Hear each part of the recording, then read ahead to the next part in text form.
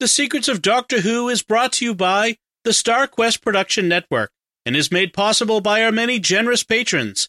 If you'd like to support the podcast, please visit sqpn.com/give.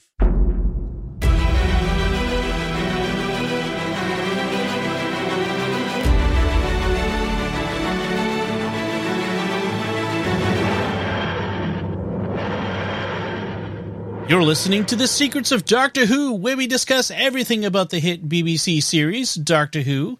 And today we're discussing the 12th Doctor story, Flatline. I'm Dom Bettinelli, and joining me today on the panel are Father Corey Stika. Hey, Father Corey. How's it going, Dom? Very well, thanks. And Jimmy Aiken. Hey, Jimmy. Howdy, Dom. Folks, be sure to follow The Secrets of Doctor Who in Apple Podcasts, Google Podcasts, on Spotify, Stitcher, TuneIn, all the places, including your favorite podcast app or at the StarQuest YouTube channel, where you should make sure to hit the bell to get notifications. And I want to tell you about another show on the network you are sure to enjoy called The Secrets of Technology. You can find that wherever fine podcasts are found or at sqpn.com/technology. But today we're talking about this 12th Doctor story called Flatline. And Jimmy, could you give us a recap of what happens? The 12th Doctor and Clara land in Bristol and immediately realize that something is wrong. The exterior of the TARDIS is half the size it should be, so something nearby is leeching off its exterior dimensions. Clara goes to investigate, and the Doctor gets trapped inside the TARDIS when it shrinks to less than a foot tall, so Clara puts it in her handbag and assumes the role of the Doctor for solving the present crisis. She discovers local people have been vanishing, and it turns out that creatures from a two-dimensional universe are invading ours. Clara has to keep a group of normals safe, and she guides them through a series of subway tunnels being pursued by the 2D creatures, who begin assuming horrific 3D forms as they learn more about our dimension. The Doctor tells Clara he's figured out a way to defeat the creatures, but they've taken so much power from the TARDIS that he doesn't have the energy needed to do it. At one point, the TARDIS goes into lockdown mode, cutting off communication with the actual Doctor, and Clara has to decide what to do. She has Rigsy, a graffiti artist, make a painting of a door to lure the creatures, and when they try to use their energy powers to get through the false door, they unwittingly recharge the TARDIS on the other side of the wall, giving the TARDIS the energy that it needs to recover. The Doctor then emerges and banishes the creature back to their own dimension. Also in this episode, the Doctor realizes Clara has been lying to him by telling him Danny Pink is okay with her traveling on the TARDIS. And we end by cutting to Missy, who is watching Clara on an iPad, and she says, "Clara, my Clara, I have chosen well," and then laughs. The end. As she does so well, she laughs so well. All right, so this is the first season for the 12th Doctor, the 9th episode. So we're most of the way through this first season for the 12th Doctor, and the whole Missy question. We still don't know yet know who Missy is and all that sort of thing. This episode's written by Jamie Matheson, who also wrote Mummy on the Orient Express, although this was his first script. Yeah, he wrote this one first. Yeah. And it's interesting. The monsters in both are creatures that have no lines. They don't actually, they sort of speak through the speaker. The TARDIS translates them, I guess, when they're in there. Well, they say numbers, but we never hear them speaking for themselves, and they never say anything more than just a number. Right. And that keeps them very mysterious. I kind of like that as a monster of the week creature is the mystery. Yeah, I like that too, and he could have done a little bit better if he didn't have the Doctor give these things a name. At the very end, when the Doctor is about to banish them, the Doctor says, "And I name you the Boneless," and it's like, okay, that's just some kind of fan thing. Right. You know, to give the fans something to call them, because there's no in-universe reason to give them a name, and certainly not Boneless.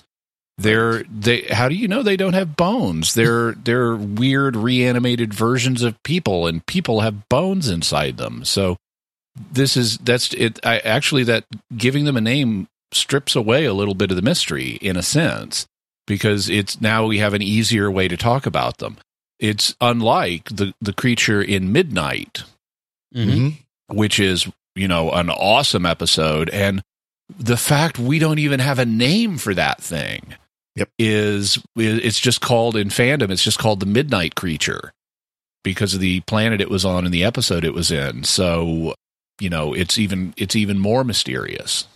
Yeah, I think, the Midnight Creature may be the best, one of the best of all the creatures, the monsters, because of that mystery, because we don't know, and we never know, and we may never know, and frankly, I hope they never bring it back because it keeps that mystery alive. Well, we never see it. We don't know anything about it. We just know that it can do the telepathic takeover, basically. Right. That's exactly.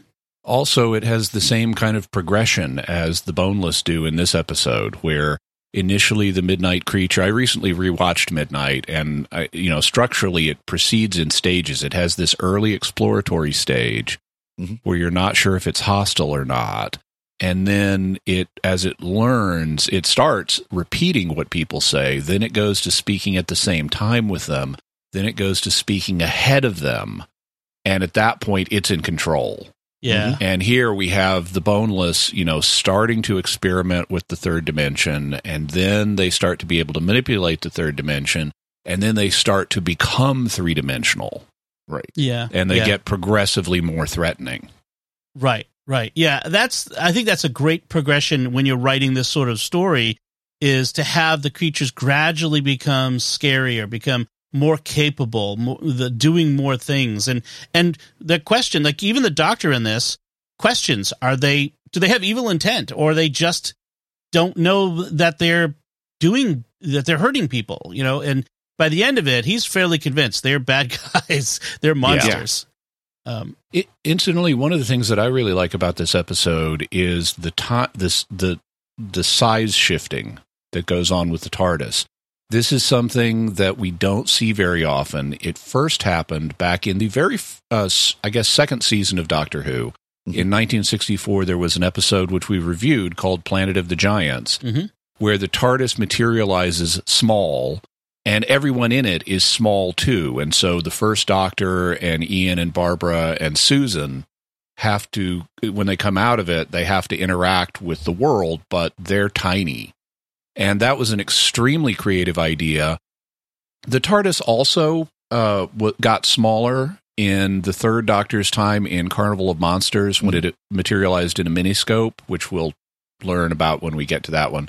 It also shrank in the fourth Doctor's Logopolis because of the block transfer calculations of the Logopolitans. And it appeared tiny inside the Tesselecta in the 11th Doctor's Let's Kill Hitler and the Wedding of River Song. But I don't so much count the Carnival of Monsters or the 4th Doctor or the 11th Doctor ones because there's nothing really creative. It's just, okay, it's in a small environment, so it materializes small, like in a miniscope. Right. And it's a minor part of Logopolis and the 11th Doctor stories. It doesn't really play a role in the plot, but here it does, and in Planet of the Giants it does. And normally the TARDIS just travels in space and time, but adjusting size is great, and that's an application that we don't see very often, and I liked the way they played it in Planet of the Giants. And here it's different because it's the Doctor is still full size. Right. It's just the TARDIS that's shrinking and he's stuck inside of it. Which is actually a good thing because that's where the controls are. If I'm the Doctor and the TARDIS is shrinking uncontrollably, I want to be inside this thing. Right. And it's just the outside that's shrinking. Yes. Because it's already smaller than the actual TARDIS, as he kind of alludes to as well. Right. Yeah. So, but here it's playing a role in the plot, and I really like that. Yeah. I have to admit, who wouldn't want to have one of those model TARDISes, though? The little, 1.5 to 2 foot model TARDISes that Clara picks up. We'd love to have one of those sitting on my desk. I want the slightly larger one so I can have a little space I can go in and like drink my coffee and read, like just like a little quiet place. I want a full-size TARDIS. I want a real TARDIS. Well, yes. Yeah. Okay, I'm with you on that one. So one of the interesting things is they created this constraint of the Doctor in the TARDIS, and one of the reasons they did this was apparently Peter Capaldi couldn't do a regular filming schedule, so they had to constrain him to this limited space, which, again, constraints often make better stories, and I think it's a better story for it. Yeah, so this is technically another Dr. Light episode, even though it doesn't feel like that. Yeah. Yeah. And it works out well where Clara has to figure things out on her own, especially at times where she's out of communication with the doctor. She able to step up to the role, and the doctor, of course, makes comment about that at the end, that she made an excellent doctor. Yeah, and even before that, I mean, from very early on in the episode, she consciously assumes the role of the doctor, and initially to his annoyance. And this is, I don't know if this is, I would guess, I'd have to go back and check. I would guess this is not the first time they've hinted about Clara progressively becoming more like the doctor to where she can function like him, but they put it center stage in this episode, and it will continue going forward. In fact, later this season, at the end of this season, there is an episode where she declares herself to be the doctor, and then we cut to credits, and she's in. It's got her eyes instead of Peter Capaldi's in the credits, right? And then it's the fact she's trying to be the doctor is her ultimate downfall in Face the Raven. Even if it's not the first time they explore this idea, this episode is the first time they really put it center stage and explore it in depth. Of, Clara is just functioning like the doctor, and Rigsy is effectively her companion. Yeah. Yeah. And at one point, when she's leading the group of normals around, the doctor even tells her, "You really throw your companions into the deep end, don't you?" Which is, of course, a meta reference to what he does. Yeah. Yeah. There's a lot of nice dialogue there where she really realizes everything that is involved in being the doctor in all these situations, in taking charge and in giving hope and not telling the others everything because they would totally just lie down and die with hopelessness, and all that sort of stuff comes out for her in this, and thus for the audience explicitly. And also, strangely, as you mentioned, this is sort of the beginning of an arc that will take us through Face the Raven into Clara as living between heartbeats with Isildur on another TARDIS traveling around. Her own TARDIS, yeah.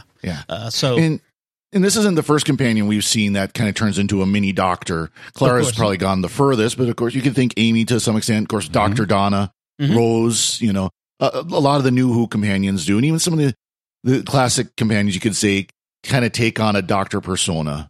Yeah, that's quite true in New Who. The least successful time, I think, is the Dr. Donna. Because as soon as she becomes the Dr. Donna, she becomes insufferable. All she is spouting egoistic rhetoric and magically solves the problem at hand. And that is not what the Doctor does. That's a parody of the Doctor. And I wouldn't be surprised if that was done on purpose as a parody to kind of take some of the Doctor's tendencies and make them larger than life, basically. Possibly. I think in the classic Who, I think of like Nyssa and Zoe. I haven't seen Zoe yet, but although actually I saw her in the 10th Planet, I think it was, right? Oh no, is Zoe the yeah? She Doctor? She was in the War Games. The War Games, right. That's why I have seen her. Yeah. There are several companions who really take on a larger role and almost doctor-like role. So in Ace is one. The Doctor's even training Ace to be a time lady. Right. And they explore more of that in books and things like that. Big Finish. Yeah. So the way that these 2D monsters work is interesting. It's kind of cool. It reminded me a lot of that book that they made me read in high school about like a creatures who live in a 2-dimensional world. It was in like geometry class. Oh, you mean Flatland? Flatland, yes. I knew it was connected to this title. By Edwin Abbott. Yeah. So I don't know if they still make kids read that, but it was kind of an interesting idea. They didn't make me read it. I wanted to read it. They assigned it, so that thus it was made me read it, and therefore I was resistant. I was a rebel. Never read it, so that wasn't part of my curriculum. But it is for people who are not familiar with it, it's called, the full name of it is Flatland: A Romance in Many Dimensions. And the segment of it that people remember the most is where you have Flatland, which is this world inhabited by two-dimensional creatures like squares and hexagons and other kinds of polygons. And the priests are circular. And an entity comes from the third dimension named A Sphere. So the characters are all A something. So you have A square, A triangle, A circle, and A Sphere visits from the third dimension. And he is able to do seemingly supernatural, paranormal, magical things because he's from the third dimension. So like when he sinks and passes through the plane of the third dimension, what the two-dimensional people see first is just a dot, and then it expands and becomes a circle, and then it becomes a bigger circle as it reaches his equator. Right. And then it shrinks again away to just a point. And he's able to do things like lift people up out of the plane of Flatland and move them elsewhere, which is like teleportation to the Flatlanders. And he commissions the main Flatlander we meet, A Square, to become the apostle of the third dimension and go out and preach about the third dimension and tell the two-dimensional people about it, which causes a conflict with the circular priests, who put him on trial and are ready to execute him by driving a woman into him. Women are straight lines, and so and each generation has an extra side. So if you're a square, your son is going to be a pentagon. If you're a pentagon, your son is going to be a hexagon. And so they're going to bisect him with a woman, and A Sphere swoops in from the third dimension and rescues him at the last minute. And so we have this mathematical, philosophical, religious story going on here, which actually contains valuable apologetic principles that I have used in discussions with people to talk about the supernatural and how it can interact with us. But A Sphere also gets to go down to line land where everyone is a line segment. And what this is really all about is helping us three-dimensionals imagine what it would be like to interact with a higher dimensional, fourth or more dimensional reality. So it's really a very good book. It's well worth reading, and it contains important principles. I should go back and reread it now that I'm an adult and not a rebellious teenager, because I bet I would enjoy it a lot more. So in this case, these two-dimensional creatures are apparently exploring our dimension. They've discovered it somehow. They've entered into it, and they've started by like abducting people and taking them apart in second dimensions. And so we see, like, the first guy that we see get killed, his two-dimensional image is stretched across a wall. So it's like you can only see it if you kind of put your eye right up next to the wall, and you see that. Otherwise, it's just an indistinct image. And it's his screaming face. And then we go into other places where people have disappeared. The first major guy, the first person they noticed who disappeared, he now exists as a giant patch of microscopic blown up skin on his wall. And then when it eats a policewoman named PC Forrest, her nervous system ends up on the wall. Yeah, it looks like abstract art, and so you take a closer look. So it starts with then after that with Clara and the Doctor and the TARDIS, and they're having this conversation about Danny being okay with Clara traveling with the Doctor, which turns out not to be true later, we discover. And as Clara, he's landing her at home, and as Clara goes to leave, she approaches, and the TARDIS door is small. It's not so small that she can't get out, but it is much smaller. And I noticed they use this sound effect as she approaches the door of the velociraptors from Jurassic Park. It's a very distinct sound. I thought it was kind of odd. But the Doctor gets really excited, and he's going on and on because, as he says, he rarely finds anything he doesn't know anything about. And so he gets excited. I thought that was interesting. And he gives Clara the sonic and the psychic paper to so that she can go out and start investigating while he's inside. Now, does he do that before or after it gets too small for him to get out of the TARDIS? I think before. Yeah. Okay. At least I have it, at least in the order of my notes. He gives them to her, and she says to him, "Does this mean I'm you now?" And he's like, "No, it does not." And then she's immediately introducing herself to the public service workers who are painting over graffiti. They're apparently, we know from Riggsy, he's a graffiti artist, and he's been sentenced to community service, and so he's having to paint over his own graffiti. And presumably all of the other community service workers have also committed minor offenses that they've been sentenced to this for, except for the one guy who's leading them, who is a jerk. Right. Super jerk. Yeah. But she immediately goes, she's got an earbud so the doctor can hear her and see through her eyes. Mm-hmm. And she's got the sonic, and she's going around scanning, and she meets the community service workers and is talking to Riggsy, and he says, "Hi, who are you?" She says, "I'm the doctor," and which she knows the doctor in the TARDIS will hear, and he's immediately annoyed by that. And she says, "Dr. Oswald," and is, "What kind of doctor you are?" And she's like, "Oh, I'm usually kind of vague about that. I think I just picked it because it makes me sound important." Yeah. Yeah, that was very good. That was good. It's great when the 12th Doctor kind of gets his bubble burst a little bit, because he is so grumpy and gruff all the time. It's nice to have his bubble get burst a bit. Mm-hmm. In fact, at one point, he talks about being embarrassed by this whole thing, like getting caught in this dimension leeching situation with the TARDIS, because, as he says, Gallifreyans do dimensions. Like, we're the experts on these things. How can somebody be doing this and we not be able to figure it out? So I like that bit there.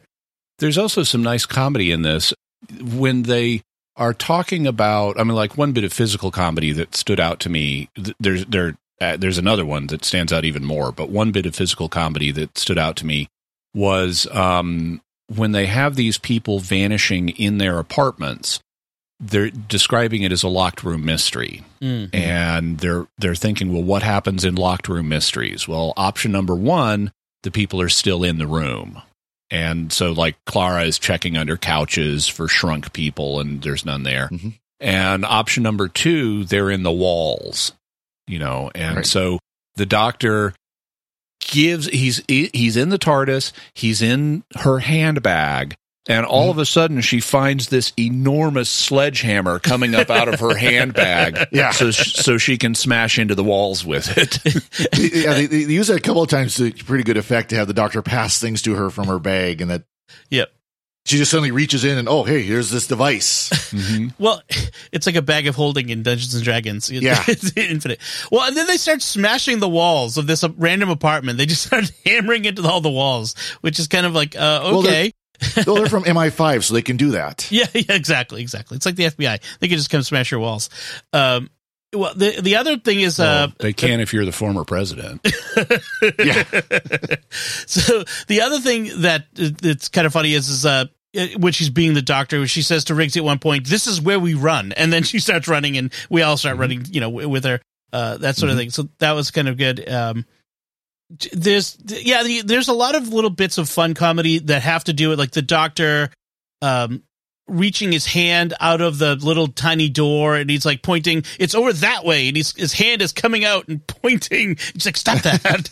or at near the end when the tiny TARDIS is on the train tracks. Oh, this is my favorite from the whole thing, where he's running through mentally all of the ways he could try to move the TARDIS technologically to get it out of the way of the train, and why none of them will work. And Clara says, You move it like Addams Family, and it clicks for him, and we have part of the doctor's hand come out of the door and crab walk it across off the train tracks, like Thing. Thing. That's right, Thing from the Addams Family. I was thinking it looked like a hermit crab in a TARDIS model. It's kind of what it looked like. And then he gets it off, and that's a glorious moment, and he's like so happy, and then it falls partially back on the railroad track. Yeah. And the train is just about on it, and we see him run to the console and yank a lever under the console just as the train hits, and we don't know what happened, but he did something that would do something to save him, and we later learn it went into siege mode. Yep. Yeah, so it's the doctor calls it siege mode, and it looks a lot like the Pandorica, if you notice, which is interesting. I don't know if that's intentional on their part, but I think it is. It's not what a TARDIS in default mode looks like. In default mode, it looks like a cylinder, right? But in siege mode, it looks like a cube with circles on the sides, which is exactly like the Pandorica. Yeah. So I assume that's a deliberate callback. Yeah, interesting that those are similar, and that could be. Yeah, because the Pandorica was about containing whatever was inside, unable to get out no matter what. And that was what the Doctor was experiencing inside, even including the loss of air and life support and all that sort of stuff. So, yeah. You could even propose that the Pandorica was a specially fitted TARDIS in siege mode. That's an interesting point, yeah. I wonder too if there's something for behind the scenes. It was easier to say, "Hey, we've got this prop of the Pandorica. Let's just use that as the siege mode TARDIS."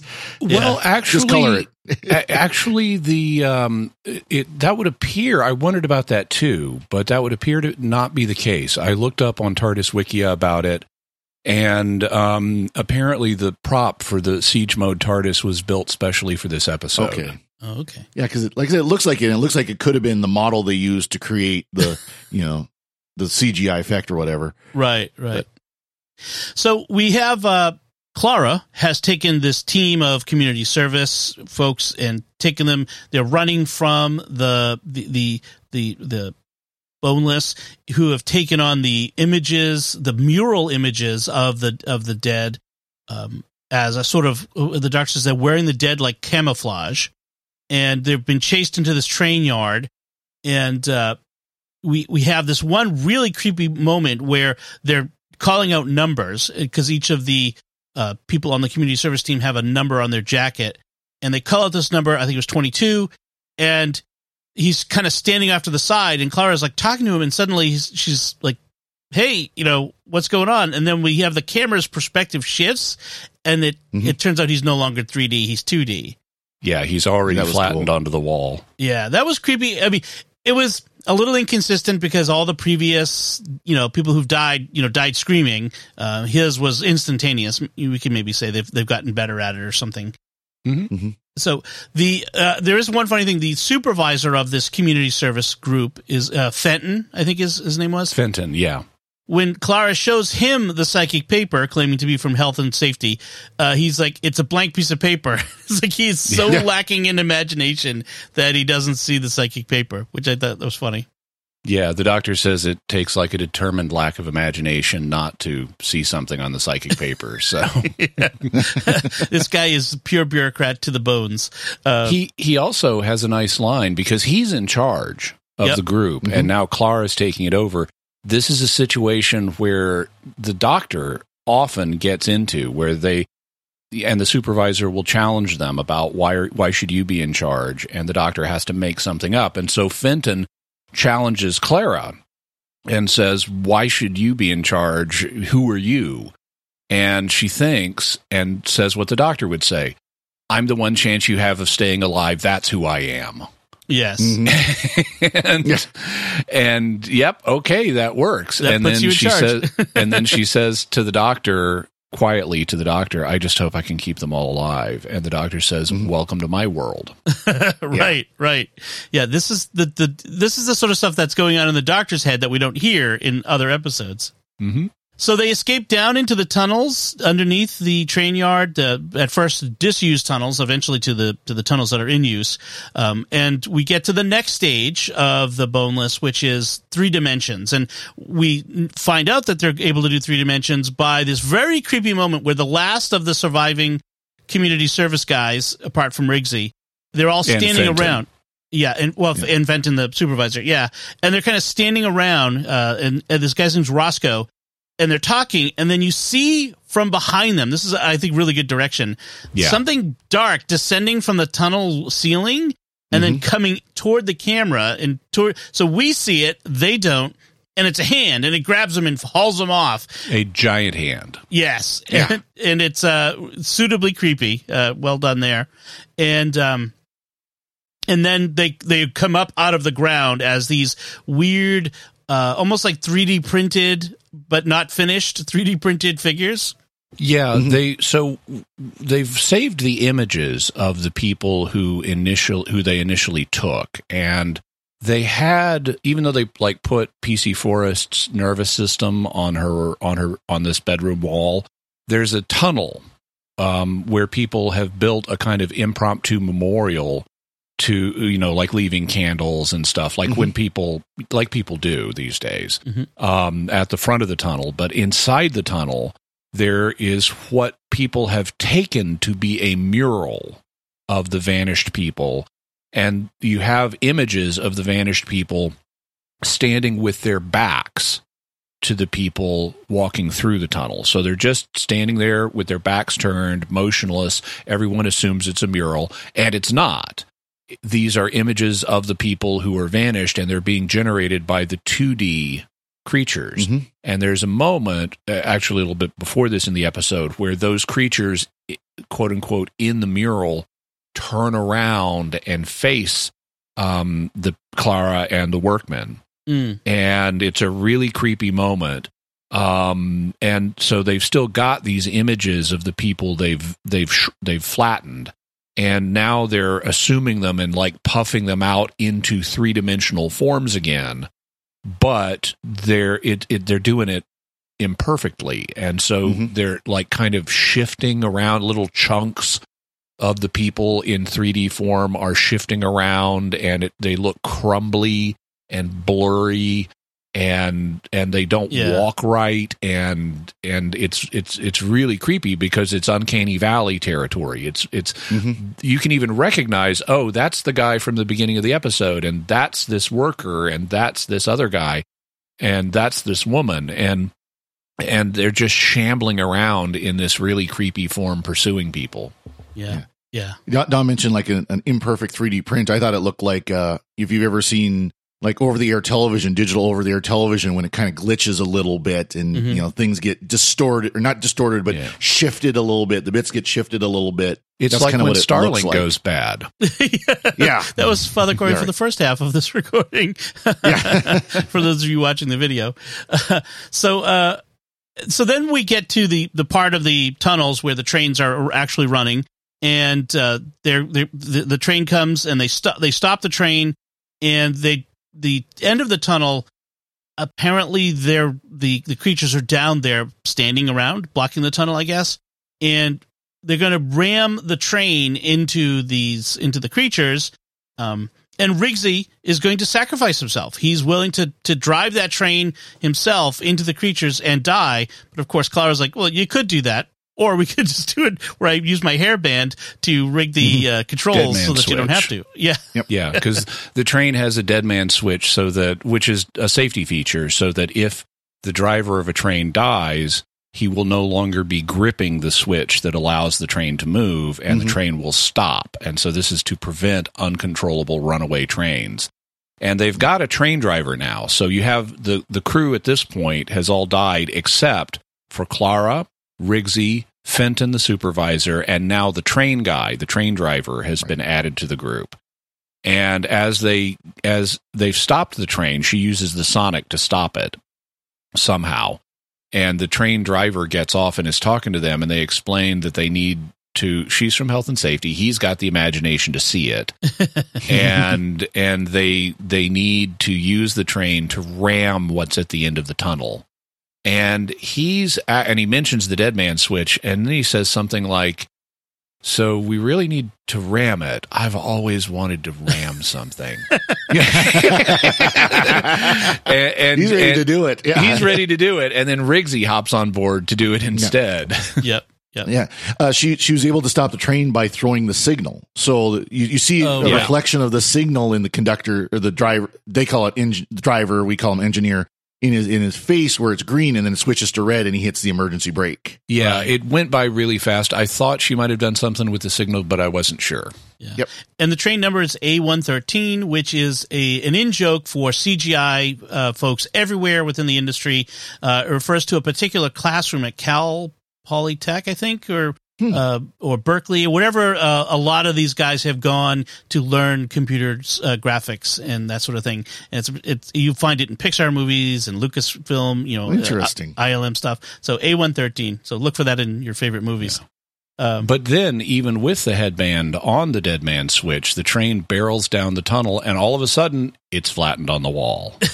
Right, yep. Which you could probably predict it would happen. But yeah, that's kind of wild.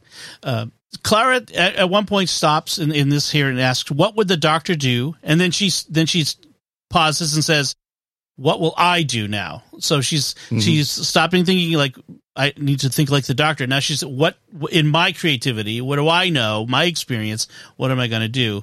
And so she cleverly comes up with this plan to fake out the boneless by having, in the past, she's been given this tool by the doctor to unflatten things that have been 2D'd.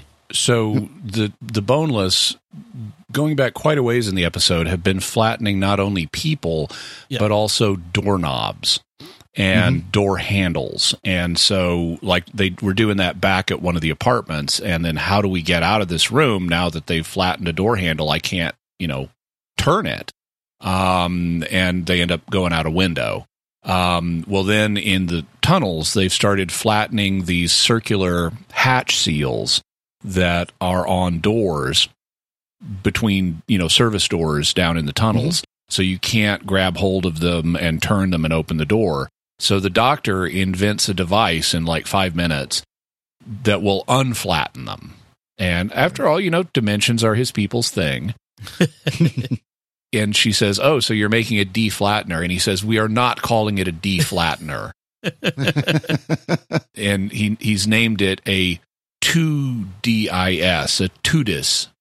And they don't explain it, but it's a parody of TARDIS. Yeah. Which is also dimensionally weird. And so it's a handheld device, and she can use it to, if they flatten one of the handles of the service hatches, she can unflatten it, and then they can go through. But and then she gets the idea, I can flatten it after we've gone through. I can reflatten it so they can't follow us, except they have an energy power because they manipulate dimensions. Yep. They have an energy power where they can use lightning-like bolts at something that's been flattened to pull it back into the third dimension. Right. And we've seen them do that to a doorway before. And at this point, Clara, they don't reveal exactly what he's doing immediately, but Clara tells Riggsy, "I've got a commission for you." And the commission is to use his spray paint on the back of a poster. And this is kind of unrealistic because he's a graffiti artist and they're not known for super realism. Right. And with a can of spray paint too. Yeah. But his job is to make on the back of this poster a fake door so it looks like it's been flattened. And then they hang it on the wall of one of the tunnels, and Clara puts the TARDIS on the other side of the wall from where the poster is. So the boneless come down, they start blasting the fake door with their energy to try to deflatten it. And instead their energy is fed back into the TARDIS, giving it what it needs to come out of emergency mode. Right. Yeah, because the doctor said before he went into siege mode that I've got a way to deal with them, but I need more power to do it, and I need to, the TARDIS to be bigger. And so Clara has just figured out we've got to get the TARDIS back, and that's why she's come up with this plan. And of course, Fenton, in every step of the way, is doubting everything because he's that kind of guy. And so he's our deliberately unsympathetic character who nevertheless gets to live. Yeah. Yep. Right. Clara does say at one point, rule number 1 of the doctor, use your enemy's power against them. Although I thought rule number 1 was the doctor lies. The doctor lies. Maybe that's the number 1 rule of companions is the doctor lies. Yeah, that must be it. But use your enemy's power against them. A little Aikido there. Venusian Aikido. So the doctor then as emerges from the TARDIS, in his like Time Lord victorious pose, and he tells them, the Boneless, I tried to be nice, but you were determined to be monsters, and so now he's going to do his thing and be the man who stops the monsters. That typical poser typical thing. Doctor speechifying. Yeah, he says he's going to send them back to their own dimension, and some of you may even survive. Mm-hmm. Yeah, the Doctor can get vicious at times, and when he gets his dander up, he can get pretty, brutal. And so he sends them packing, and they go back to that sand lot, that empty lot where the TARDIS initially landed in Bristol. That's where they landed initially. And everyone's going to go their way. Riggsy is going to go do his thing. We see Riggsy again, don't we? He comes up in the next season. He's in Face the Raven. Right, right, exactly. Yep, okay. And then Fenton, who talks about, well, at least those of us who deserve to live lived, because he doesn't really care much about the scum of the earth who are on community service. Like if you're on community service, what you did was pretty minor. Not a capital offense. Well, at least it would be here in America. I don't know about England. Maybe they put murderers on community service or something. And then the train driver he kisses the ground. He's very happy. And I'm thinking to myself, how is he going to explain this to his boss? Where's the train? We see that mural down in the tunnel. Yeah. I'm afraid this guy's about to lose his job. Well, it was interesting all their reactions too, because they're all hugging Clara and happy that they survived. Except Fenton, yeah, except Fenton. But then they all kind of look at the Doctor and go bye and walk off. Just kind of walk off. We don't know you. Don't know you. Yeah. And then we have this interaction between Clara and the Doctor, and she's trying to get him to admit that she was a good doctor. Right? You could admit it. You could say it, and it looks like he's not saying it because he's jealous. He's jealous. But there's more to it. He's disturbed. And he says, you're an exceptional doctor, Clara. Goodness had nothing to do with it. What does he mean by this? He means in order to be he's distinguishing between moral goodness and quality of service. Mm-hmm. She delivered excellent quality of service as the Doctor, but in order to do that, she had to go beyond being a good person. She had to be willing to make the tough calls and do things that would not result in everybody getting through this. And so he's communicating to her that you can't be the Doctor and always be a nice or good person. Right. I don't think she actually says it, but there's a sentiment at one point, like everybody lives today, sort of thing, where she wanted to by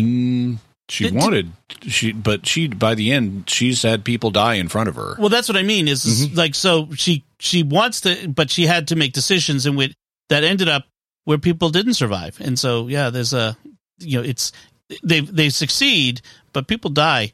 And it's always one of the things that kind of gets me a little bit is how people die. And by the end of it, you kind of forgotten that they've lost so many.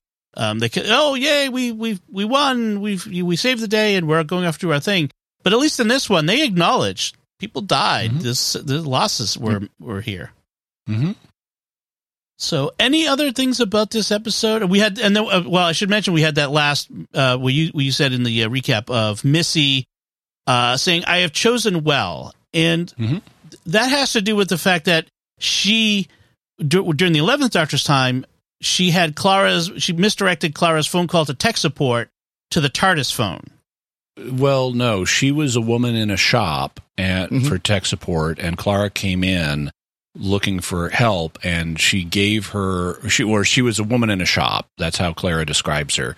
And she gave Clara a number and said, "This is the best tech support."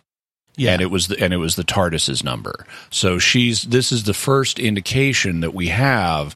And it's not clear here because she could be thinking of something else. Right. But where it's ultimately going to go is Missy was the woman in the shop, and she deliberately set Clara up to become the Doctor's companion. Right. For reasons that are going to be clear later, but not clear yet. Okay. So that's where we end things. Other thoughts, Father Corey?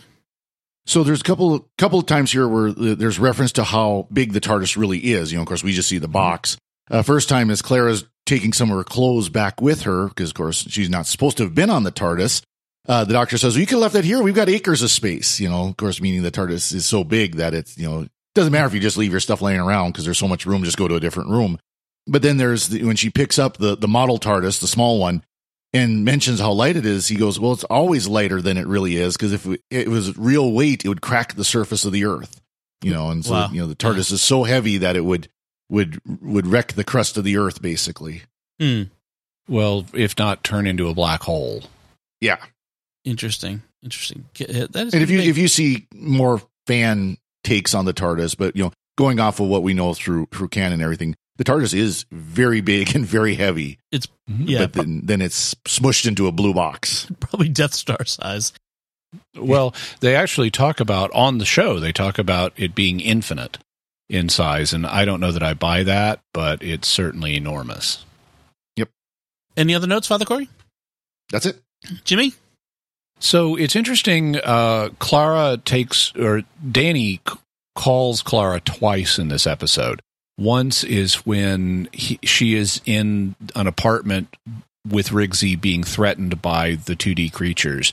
And she's trying to, apparently they had a lunch date. And so he's calling to see where she is. And she tells him lunch is kind of a bust, that something's come up and she's trying to help this person.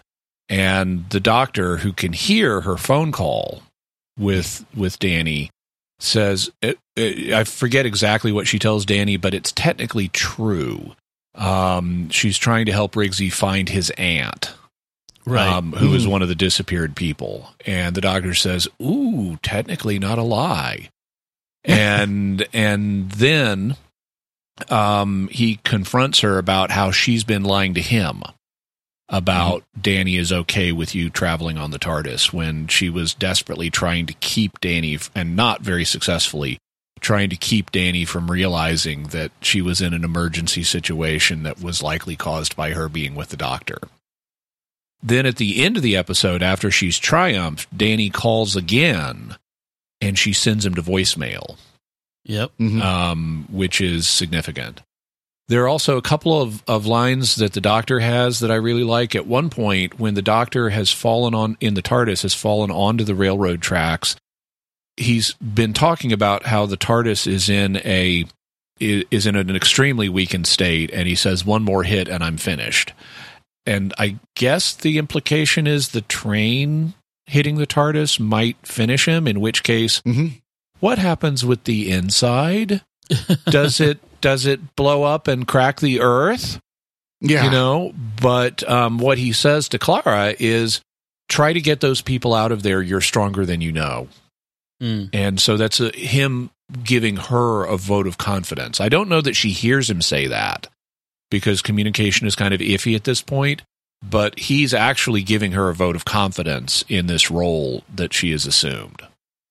A comedic line, though, from a little bit earlier in the episode is, as soon as they start realizing the creatures are from a two-dimensional universe, the doctor says, it's long been theorized, but nobody could go there and prove it without going on a heck of a diet. Well, I like the fact when he realizes it, he goes, yes, it exists. Yeah. Because he theorized it. Yeah. Nice. Awesome. All right. Well, that should do it for us this time. Let's see. We'd like to take a moment to thank our patrons who make it possible for us to create The Secrets of Doctor Who, including Amy M., Robert H., Father Stephen W., Carrie O., and Christy R. Their generous donations at sqpn.com/give make it possible for us to continue The Secrets of Doctor Who and all the shows at StarQuest, and you could join them by visiting sqpn.com/give. And we'd also like to thank Victor Lambs, who edited this episode for us. So that's it from us. We would love to hear what you thought of this 12th Doctor story called Flatline. You can let us know by commenting on the show at sqpn.com or the Secrets of Doctor Who Facebook page. Send an email to drwho@sqpn.com. Visit the StarQuest Discord community at sqpn.com/discord. And we'll be back next time when we'll be discussing our 300th episode, and we'll be ranking the companions. That'll That'll be a lot of fun. Until then, Jimmy Aiken, thank you for joining me and sharing the secrets of Doctor Who. Thanks, Tom. Father Corey Stika, thank you as well. Thank you, Dom. And once again, I'm Dom Bettinelli. Thank you for listening to the Secrets of Doctor Who on StarQuest. And remember, this is just embarrassing. I'm from the race that built the TARDIS. Dimensions are kind of our thing.